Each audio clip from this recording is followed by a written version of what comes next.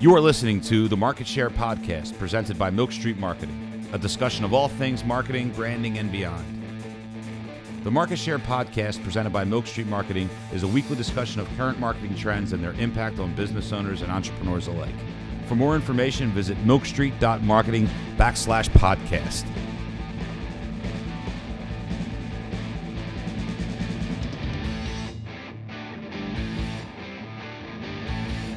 Okay, welcome back to the Market Share Podcast presented by Milk Street Marketing. This week we have a very special guest for a very special week. We have Mrs. Robin Nolan, currently the director of the annual fund at Father Judge High School right here in Philadelphia. Go Crusaders. Go Crusaders. How are you today? I'm great. Are you excited to be here on Super Bowl week? I'm super excited for Super Bowl 52. I mean, I'm trying to not even think about it too much. It's just so, it'll just start to consume you. Yeah, I had to stop watching hype videos because I feel like I just want to run out into the street and start yelling at people. It's really exciting. I know. We're very, very excited. We're like all Eagles all the time this week here on Milk Eagles, Street. Fly. We're Eagleizing everything. We're changing the Eagles colors for all our logos. It's great. It's been a lot of fun. Of course, that's what you guys do, branding, right? Oh yeah, absolutely. You got to go with, what's getting people excited too. So, where are you watching the game? Well, unknown right now. Father Judge is running a Super Bowl block pool, and I have a bet with our athletic director. If he sells all his blocks, all 100 blocks, to the tune of $500 a piece, I have to go work the party with him. If he falls short, I get to do whatever I want. Gotcha. So that's up in the air right now. So we're all just riding the wave of Eagles frenzy. So please go to fatherjudge.com/athletics and buy a block. Please plug away. I forgot to mention that to you before we started recording. This is 100% an opportunity for you and our guests to plug whatever you have going on. All right. Well, I hope there's some boys between the ages of 13 and 16 that listen to your podcast and would like a Father Judge education. Okay. Well, there might. You never know. We have a very, very, very long reach here with the Market Share Podcast. Good to know. Yeah. So, what else did I want to ask you about the Eagles? Prediction? Eagles? What? Eagles? What? That's score? a no-brainer. I'm a Philly girl. You don't think that we're all getting overconfident? No. I mean, I did not. That Minnesota win was so convincing, right? I think that everybody. I felt okay about it, but who could have predicted the stomping that occurred? And I admit, when Carson went down, I was like, oh, there we go. But Nick Foles, I feel good about this. Nicky Six. Quirky little guy, he's... Napoleon Dynamite. Yeah. I mean, I think you just have to be optimistic going into it. Otherwise, why would you even bother watching? I think, at this point, I'm just such the typical, jaded Eagles fan that I don't even believe, I don't even want to believe that they can win. I'm just kind of expecting it to go the way it always goes and for my hopes and dreams to be crushed, as they always are. And I know that's a sad way of looking at it, but, I've been there before. I went to the top of the mountain. I left it all out there in 2005 and lost a little bit of my soul that year. It's been hard to get back after all the NFC Championship games and coming so close and then getting there and and that was the year, they were on the trajectory for it. I mean, they were a bad team. They rebuilt. They got Donovan McNabb in. Andy Reid comes in. They get better. They climb the ladder, and then they just can't get there, and then they finally get over, and then I can't do that again. But I think that after Carson went down, all the injuries, Peters, Sproles, Hicks, who am I missing? It's unexpected. So that Marangos guy, the guy with the bangos. The mango guy. Right. The poor guy couldn't get a dinner reservation, right? But I think that we have to be cautiously optimistic. And after Carson went down, in particular, that last blowing injury, I don't think anybody expected them to be a real contender. So yeah, I'm excited. You could definitely take the approach that we're playing with house money and that, anything. I mean, to me, we've had, on Milk Street here in the office, we had just, insurmountable number of conversations about this over the last month or two. And, since Carson went down and, what the expectations should be. It's almost, you can, take some life lessons from it too about how to really, what your mental state should be. And, for everyone to be expecting Super Bowl of this team going into the playoffs, I thought was completely unfair and delusional, frankly. At that time, I was like, there's no way you should be expecting a Super Bowl right now. You know, at this point, the trajectory's not, remember, like, they're just making the playoffs again for the first time. I'm like, okay, especially going like, all right, they went in 13-3, great. They had a great season. They win a playoff game. If you're going to adjust your expectations, don't set yourself up for crushing defeat like I have my whole life. You know, just say, hey, if we win a playoff game, great. You know, now obviously they've done much, much better than that, and they've overachieved. If you and the funny part is at Wild Card Weekend, me and my buddies, you know, from high school, we have this traditional like gathering where we all get together and watch the Wild Card games. Obviously, the Eagles had a bye week, and that week, I made a statement, kind of like to get a rise out, but almost half serious, like I actually think they have a better chance with Foles. And they just let me have it. Mm-hmm. They were like, are you nuts? What are you, fucking crazy? Like, what do you say? Like, you're saying what Foles is better than Wentz? Are you nuts? What are you saying? You would bench Wentz? I'm like, well, he's hurt. We don't have to make that decision. All I'm saying is maybe there's a little bit of a silver lining here that I kind of think they have a better shot with Foles. If they're going to do something. You think everybody ups their game without I think that Wentz? Foles has had, you know, a quarterback that had been in the league for now 6 or 7 years, but it was only one playoff game, but he had that little bit of playoff experience and success. I mean, he had them when Eagles played New Orleans in 2013. He had them in a position to win the game. Defense couldn't stop Drew Brees at the end, and they lost. You know, and that game against Seattle, that first kind of real big game. I mean, yeah, I know the Carolina game was great and they won, but that Seattle, that was a Super Bowl team, a Super Bowl winning team, and you know. Carson Navi played a little bit more like a rookie that game. And I'm thinking, like, in the playoffs, you might have had that shot. Maybe with Foles, maybe that was me at the time now being optimistic, thinking, you know, maybe he keeps his head a little bit more. Playing with, you know, you don't have nothing to lose. Now I'm the backup quarterback. Now there's really no expectations. Going in with a healthy Wentz, they were already saying Super Bowl with Foles going in. So, anyway, it's been fun to, like, have the text message exchange every time Foles was doing something, and you know we're all breaking each other's balls about it. Yeah, it's awesome. It's exciting. Like you just can't go anywhere. I have a fight song stuck in my head. It's everywhere on the street, social media. Like it's just I can't even hear like the Rocky song at this point. Like you know like these hype videos where like they're doing like Merrill Reese. You know, calls, you know, overdubbed with the Rocky music. I'm like, stop, turn it off. I'm getting choked up. I'm getting choked up. I thought of you guys at Milk Street in one of the hype videos at the end. There's a scene from 30 Rock. Did you see this? No. At the end, it's Alec Baldwin and Tina Fey in a scene from 30 Rock, and he's talking about Ben Franklin and how he was from Boston. Oh, okay. And Tina Fey said, yeah, but then he figured out how bad it sucked and he moved to Philly. Dude, that was our post on Milk Street at the beginning of the week. You guys, it's at the end of one of the hype videos. I've actually been trying to start a public spat with some Milk Street related businesses up in Boston. And no one's like taking me off. No one's biting. I'm tweeting at them and everything. I'm tagging them. But yeah, I mean, we were basically like, you know, hey, Boston, you know what?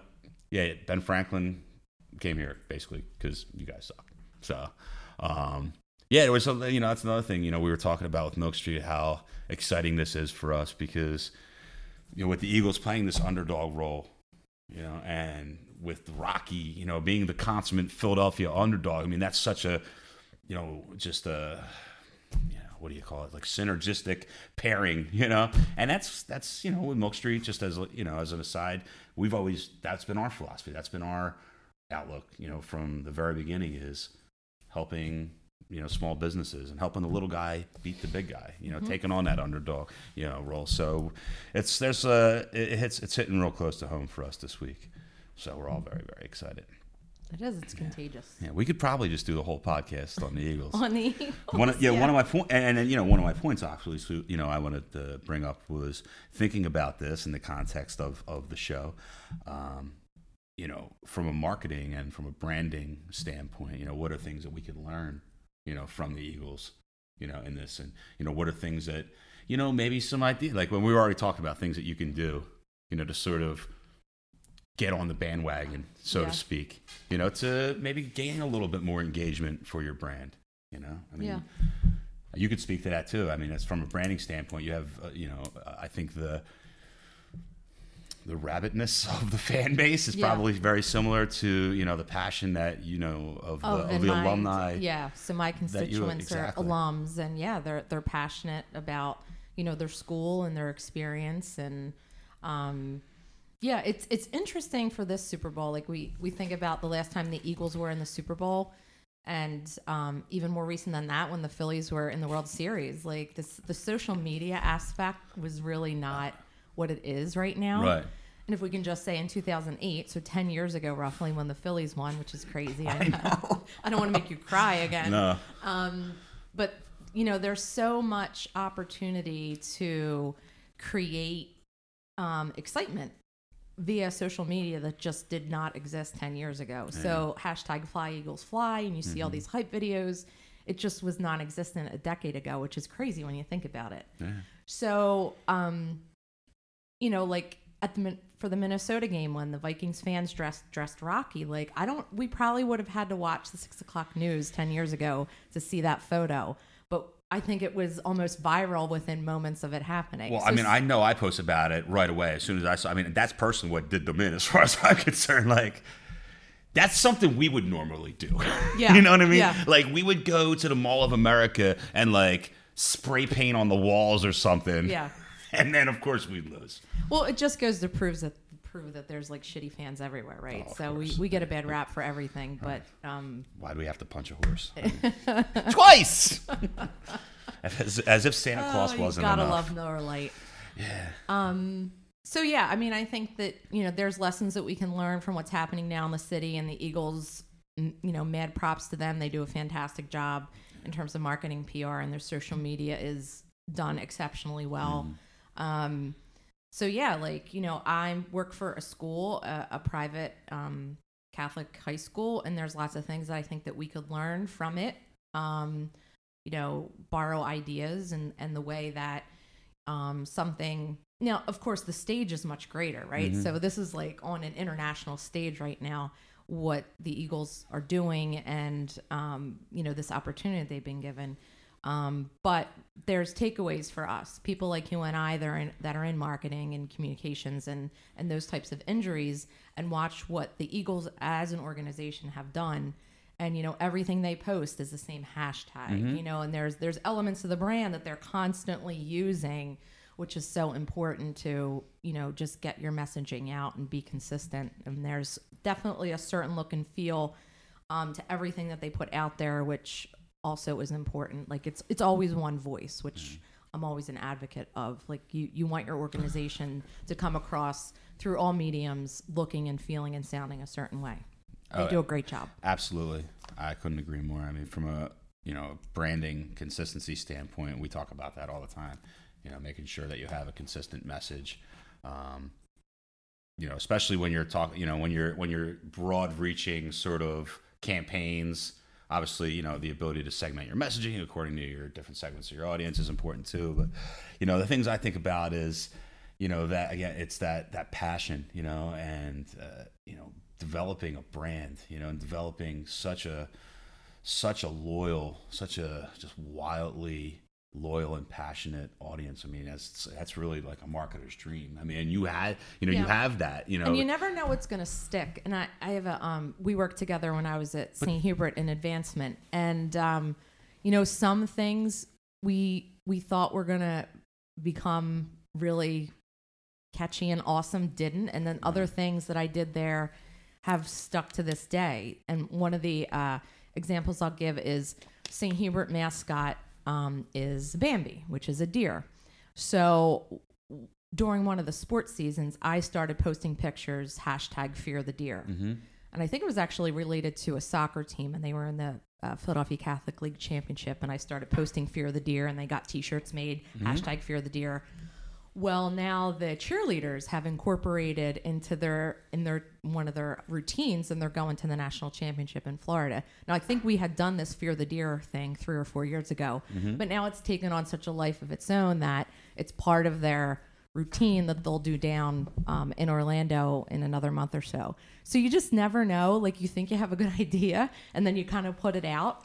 But the constituents, in this case, it's for St. Hubert, they're their alumni just embraced it, and it just took on a life of its own. But you can't predict that as a marketer. Like, you think you know your constituents, and you think you know what makes sense for your brand, and you can build all kinds of strategies and campaigns around it, and sometimes it works and sometimes it doesn't. It's art and science all at the same time, and a little bit of luck too. Absolutely. I mean, that's why I think it's important in some cases just to do something, to say, okay, well, if it didn't work, why didn't it work? Maybe tweak it, but you have to constantly be trying new things. And, sometimes you can outthink yourself. Sometimes it is those simplest things that sort of come organically. I always feel the same way when we sit down and we're like, okay, 3:00 on Tuesday, we're doing our strategy meeting for this.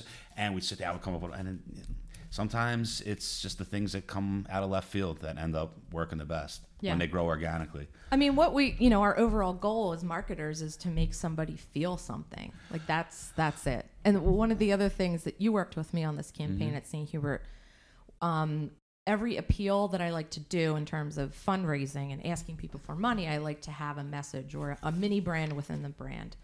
And remember the one year we did, what does the St. Hubert sisterhood mean to you? Because St. Hubert was an all-girls school, and we asked our alums to write back little notes, and we were going to post them on Facebook, and it was going to be Sisterhood Saturday. So we got lots of really awesome notes. Like this one husband of an alum wrote back on his wife's behalf. She was the class of 1943, well into her 80s at the time. He said she suffered from severe dementia, did not know his name every day, but could still sing the St. Hubert Alma Mater school song. Then there was this other lady. Soul. I know. I mean, like, mine is gone, like, but still in her soul. Yeah, and that's amazing. And he sent us a little check. And then my favorite story about making people feel something. Now that's the statement I made. I'm not saying I'm trying to make them feel good or bad. I'm just trying to make them feel something. Right. Woman wrote back. A graduate from the 1970s, I forget the year, and she wrote a nasty note. You're making this up. I have real blood sisters. I don't have any sisters from St. Hubert. My sisters are in my family, and you're just trying to get money out of us, but then sent $100 check. So I pissed her off with this messaging, but she felt for some reason compelled to put a check in the envelope with the nasty note. So my point is, I feel like I did my job. Like, I made somebody feel something. You just can't predict exactly what that outcome is going to be exactly. Well, the people always like to line up, so there's always going to be the other side of the fence. But I think, that's the whole, the point of all this is, what people are feeling. And that's why I think there's a lot of parallels between, what is going on right now with the Eagles, and especially at this point in time. And then, that same kind of feeling, applying that is, how do you get to that point? Is how do you, and it's about consistency of message, and it's about going out and making them feel something. I mean, everybody is so excited. That's a feeling, everybody's so excited. And and that only comes around once a generation in some cases. I mean, maybe in the next few years it'll come around a little bit more, but it will never have the same feeling, right? Yeah, I mean, but I think that is what is so special about what's happening in the city right now. And, we're at the age where we wouldn't take it for granted. I remember when the Phillies won in 2008, my daughter was in second grade, and we said, do you want to go to the parade? And she's like, well, I'll just go next year. And we were like, no, honey, it doesn't happen like that. Right. Like, you could wait a lifetime for this to happen. It's I'm so not gonna be as much as, like, when I said earlier, the Eagles do a fantastic job with their social media and their marketing and everything.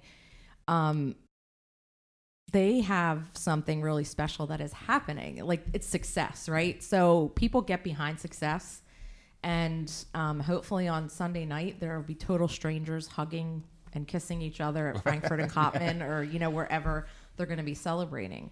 So I think, listen, it's easy to promote and market something that has so much success and excitement around it. And I think that's the thing you have to recognize too as a marketer, especially on a local level, is that you have an opportunity right now that does not come along that often. Yeah. So, it's, I almost consider, our sports teams like a public institution, and then we could, we have, as being Philadelphians at this time, we have the right to, leverage that excitement for our own marketing purpose. So yeah, start posting about it. If you're, and look, this could be the same thing about, in Minnesota. If Minnesota happened to have gone to the Super Bowl, you could take this, anywhere in the world, and say, all right, what excites, maybe even our specific audience, and then how do we leverage that?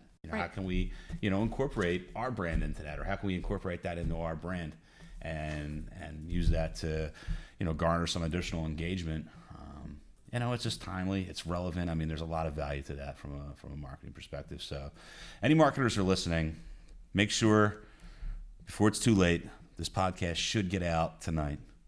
But make sure you get some Eagles posts out there. We could use the good luck. We could use the good vibes out there in the universe as well. So now, you have, in addition to working for 2 different schools over the last, was about 5-6 years? Yes. Currently, again, at Father Judge High School in Northeast Philadelphia, and the sister school, St. Hubert Catholic High School for Girls, also in Northeast Philadelphia. Before that, you had worked in the law firm industry. Yeah, spent most of my career in what's considered legal marketing, so marketing communications for law firms. Okay.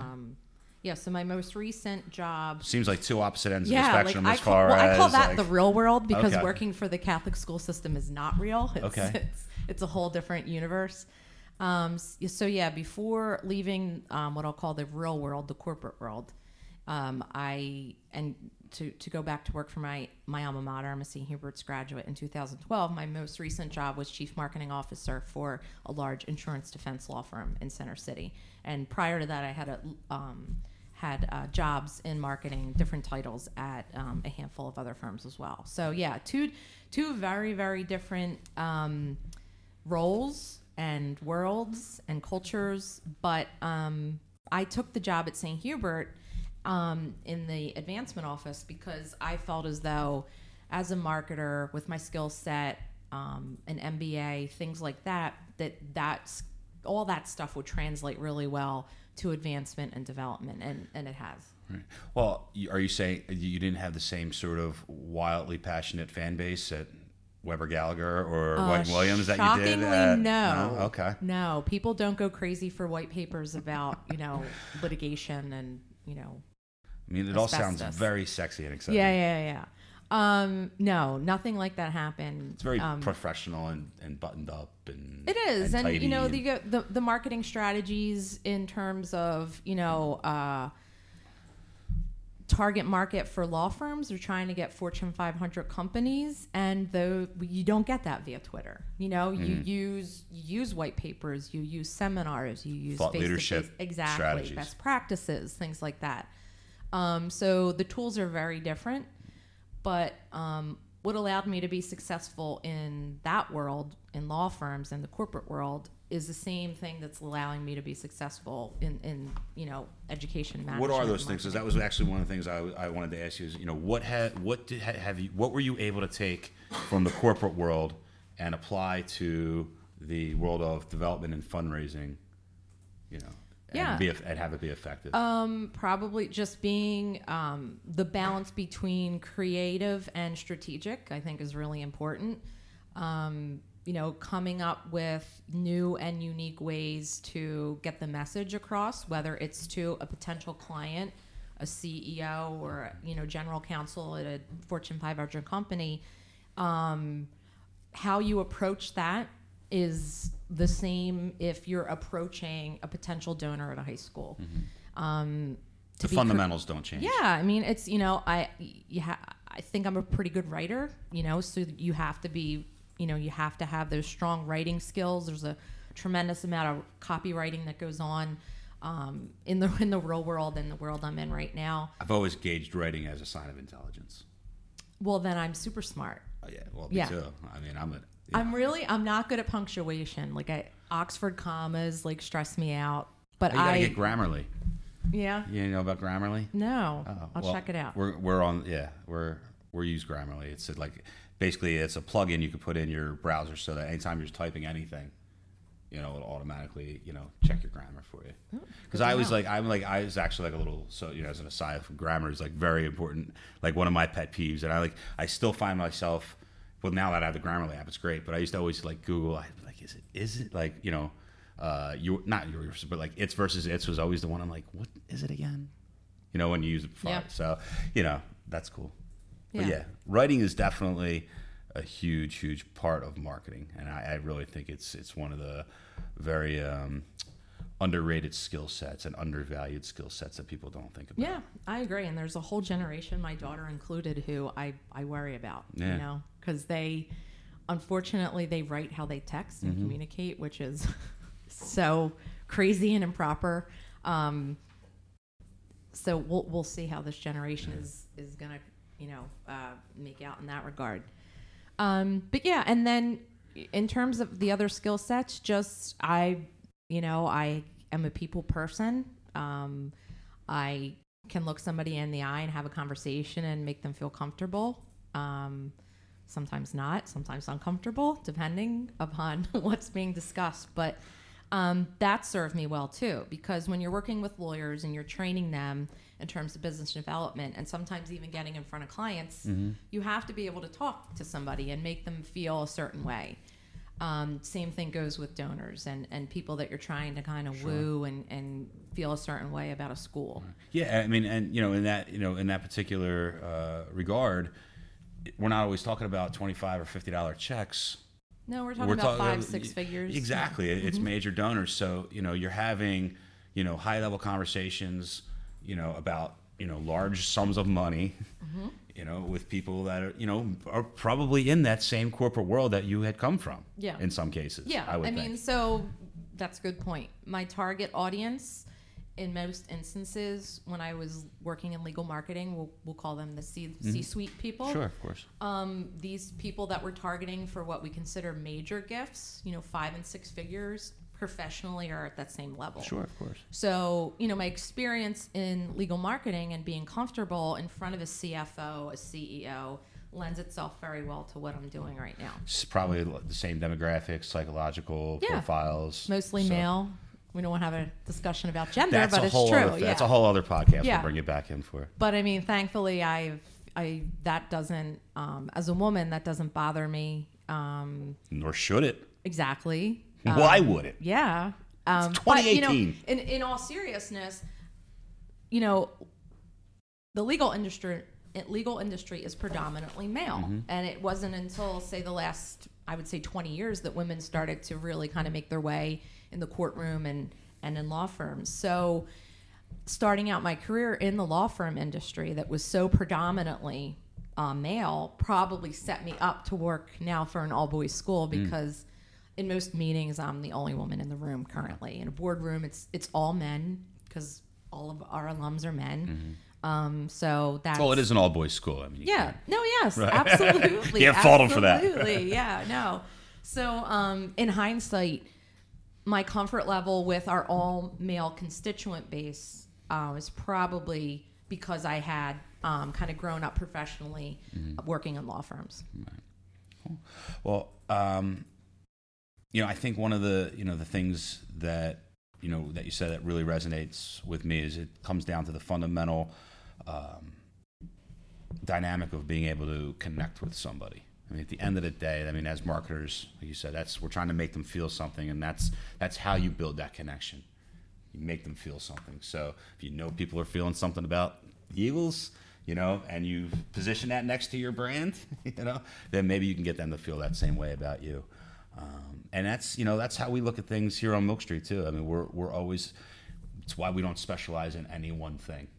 We don't even say we specialize in website development. Because websites might not even be here 5 years from now. Yeah. I mean, seriously, think about that. There is a distinct possibility that websites will not exist in 5 to 10 years. No, I know. I just had this discussion with somebody at school. So Father Judge has a website, and everybody is always freaking out about the website. We update the website. Who is going to our website and why? You might have more people going to your Facebook page. Exactly. But you have to know your audience. You have to understand where they're at. So exactly. Listen, our target audience is, I'll say, 11 to 13-year-old boys. They are not going to fatherjudge.com. On the admission side, obviously. Correct. So Which yeah, is- 2 large constituent base. Right. One is for recruiting and admissions purposes. The other side is development and advancement. That's mostly my world. course. I dabble a little bit in admissions You and lend recruiting. insight. You're part of the team. Exactly. It comes up. So the average 13-year-old boy in Northeast Philadelphia is not typing fatherjudge.com and going to the website. He's following us on Instagram, Snapchat, Twitter, maybe Facebook, because we're starting to see the teenagers, gravitate back. Are they towards coming Facebook. back? Are they Coming coming back? back. Okay, cool. They're That's coming good to know. back. Good to know. Yes, they are coming back. So this conversation about now a website, I think you have to have one. It's a necessary evil right now. But me as a marketer, Do you have an Imgur account? What's that? Do you have an Imgur account? No. You know about Imgur? No. Oh, you gotta check out Imgur. Okay. I feel like I should be taking notes. No. Well, we can go back and listen. I'll send you the transcription of the Okay. podcast. So my point is, no one is going to the website. I would make the argument, unless we're directing them to do so. Mm-hmm. So let's not spend a lot of time building up a website across the board, unless let's pay attention to the pages to which we are driving traffic to, like fatherjudge.com/open house. If we're having an open house for recording purposes, like let's make sure that shit is really tight and let's make sure that page looks really good. But they're adding like all this nonsense to the homepage. Like, who's going there? What let's be strategic about. Okay, if we want to really pay attention to the homepage and the messaging and the photography and all that, then let's talk about a strategy to drive people there. Otherwise, we're wasting our time and we're paying attention to a medium that doesn't really have an audience. I feel like it's equitable to people who used to send memos out for every single thing at a company. Now they feel like every little thing that happens needs to go on the website. Yeah. It's like, no. I mean, yeah, obviously there's value to having fresh, relevant content on your website. But, again, to what end are you putting all of this information on there? And usually it's one person who just has it in their head that it needs to be a certain way. Yeah. But as we know, as marketers, and really as business people, managing and administering organizations, you have to understand your audience and you have to apply your resources where they're best going to be spent. There's nothing worse than misspent marketing budget or dollars or resources, because you don't get that back. Well, yeah, and I guess like my advice about websites is if you're going to put a lot of time, effort, and money into a website, my God, promote the hell out of it. Like, put the friggin' URL on everything that you do and attempt to drive traffic to your website. Well, there's still a lot of again, it goes back to putting all this information on the website that may or may not be relevant to your audience. If you're, what are you expecting from your website? Mm-hmm. Working with a lot of small businesses, and you could say the same thing about a school or a nonprofit organization is, what is this website meant to do? Is it literally just an online version of your brochure? Right. Because if that's the case, you might as well just email PDFs to people. Mm-hmm. Unless it's being used as a tool to achieve your business objectives, then, there's really no point in having it. Yeah, I agree.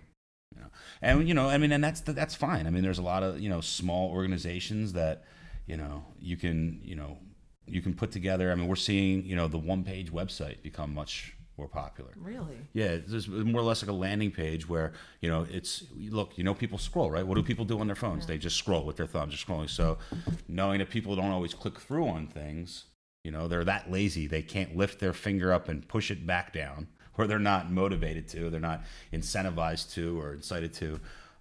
There's kind of long page format of web pages where it's like every section of, is on the homepage. So interesting. Yeah, we've done it, to kind of hold some of our clients over while the full website is being developed. Yeah. It allows you to kind of go to market a little bit quicker. They're essentially like landing pages that, are expand, have just more information on it. But again, with that, in that respect, it's, very focused usually on some sort of call to action. There's got to be something. That's the thing that cracks me up as I go to these websites. I'm like, nothing is telling me to do anything. Mm-hmm. Like, all right, I'm here. I Googled it again. Nobody goes and types in a website into an address bar in their browser. They just Google it, and then so that presents some other opportunities. But then, once I'm there, what am I here to do?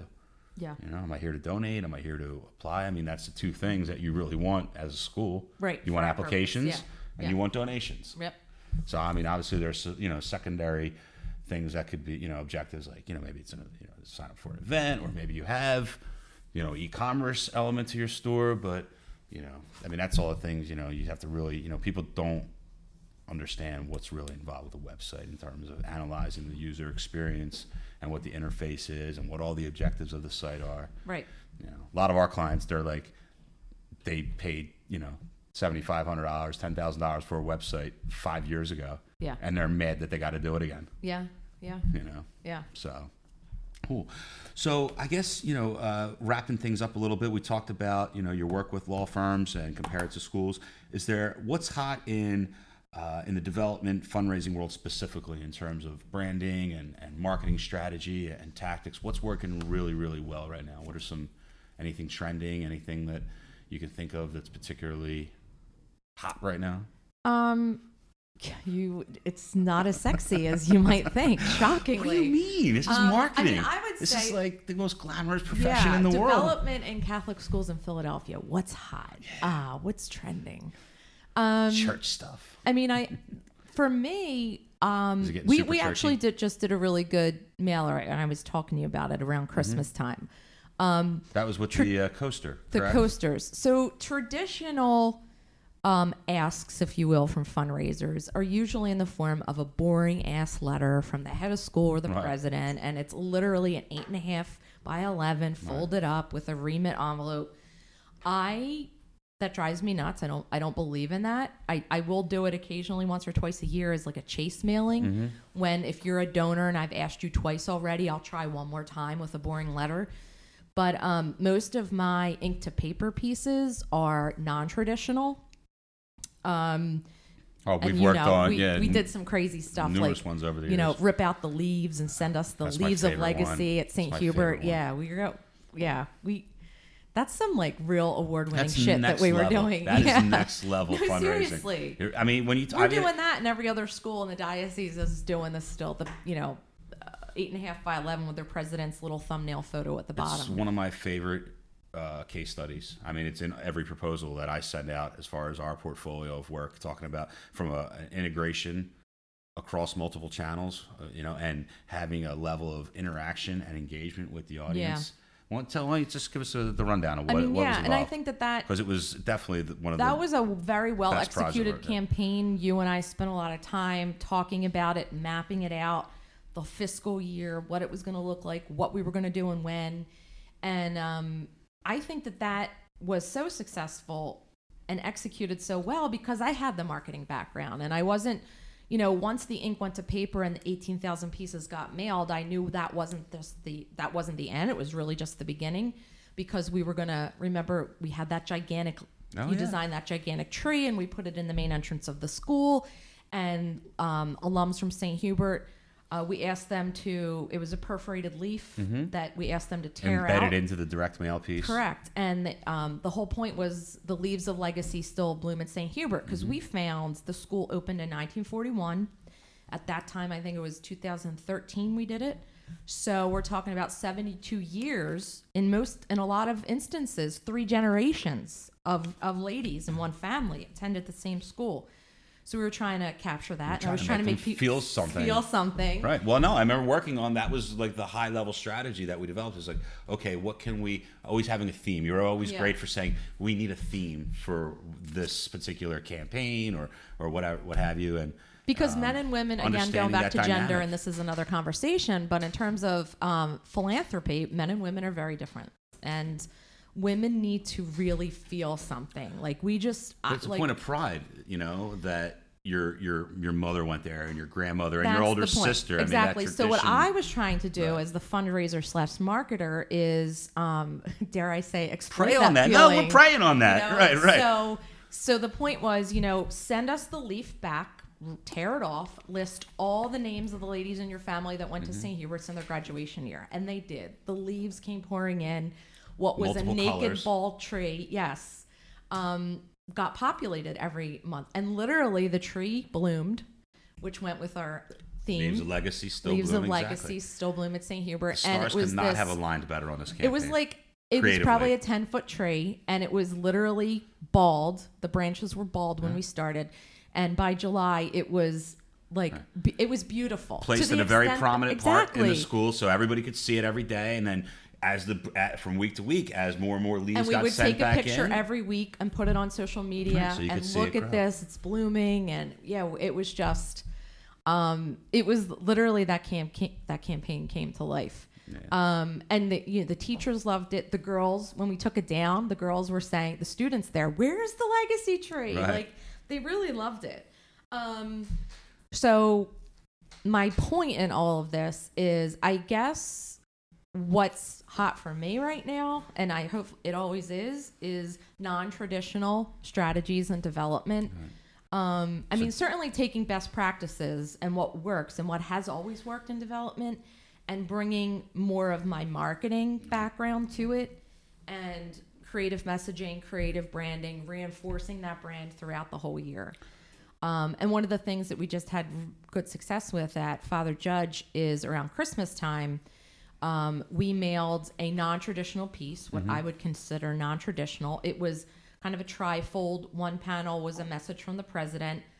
The other two panels were a calendar, 2018 calendar, highlighting all the events that were coming up at Father Judge.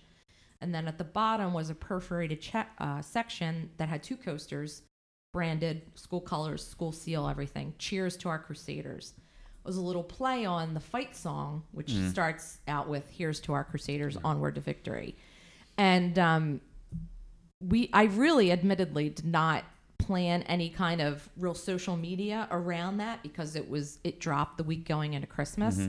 But people were taking pictures of their coasters with their beer bottle on it or their glass of whiskey, and then just sending it to us and tagging us and stuff like that. So the coasters, in a very organic way, guys just loved them and started taking photos of them and sharing them with us. So that's awesome. That was just like, I kind of just put it out there and did not do the follow-up, admittedly, but it worked out great. Yeah, well, I mean, I think, what I take from that, is really the branded messaging and strategically thinking about your story and how it relates to your brand and what you're trying to do.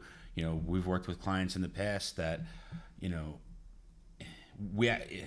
if your story's broke, if you don't have a compelling story, if you can't build that connection with somebody, it doesn't matter what you do on Facebook, doesn't matter how mobile responsive your website is or whether or not you have good, if you're not grabbing somebody and getting their attention and making them feel something with the message that you're trying to impart on them, nothing else is going to work. So, you have the strategic branded messaging aspect of things, which I think is really the driver, and then the tactical delivery of that message, whether it's through Facebook or it's through direct mail or email. Obviously, we always advocate for a integrated strategy. So, don't just rely just on direct mail. Like you said, I mean, there's been times where we've been able to incorporate, social media and digital elements into that. And sometimes it's just meant to reinforce and expand the reach. And that's really just the best practices of today. So it sounds like you're doing all the right things as usual. I'm trying. Yeah. I'm trying. Cool. Anything else you want to talk to us about today? No. When's our next happy hour? Our next happy hour is going to be after the Eagles win the Super Bowl. Oh, okay. We'll have a special. We're going to have a post Super Bowl happy hour. Should we do it today? Look, you got me talking about a parade. What's wrong with you? Don't start. No. Bring the Eagles into it. Yeah. No, it's good. It's exciting. I'm excited. I just I just want it to be like, I want to wake up tomorrow and it be Sunday. Like, I'm ready. Yeah, it's one of those exponential curve type of things. I wasn't really thinking about it too much, especially with the off week. With the extra week in between. Last week it was not necessarily. I mean, top of mind. It was easier to ignore it last week. But I was telling the guy, I got home a little bit early yesterday, and I sit down on the couch. I get my laptop on, and I'm flipping through the channels, and I get to the NFL Network is Super Bowl coverage 24/7 at this point. Literally 6 hours later, I'm still sitting on the couch watching Super Bowl coverage. It's like. So wait, I have to share this one more story, and it's about a Catholic church in Northeast Philly. Talk about leveraging what is going on with the Eagles. Have you seen this? I'll send it to you. Do they have like a sign out front? Is it something on their sign out front? Because that's the usual thing. So what Resurrection of Our Lord Parish, right there at Shellmeyer and Castor, right? I follow, because I'm a development weirdo in the Archdiocese. Well, I follow all the schools and all the churches, right? Of course. So and it was so well done. Like, it was even the right hex code color, midnight green and everything. Like, somebody at Resurrection of Our Lord really knows what's going on. Super Bowl Sunday Mass, okay? If you go to their Twitter, they tweeted it. Okay.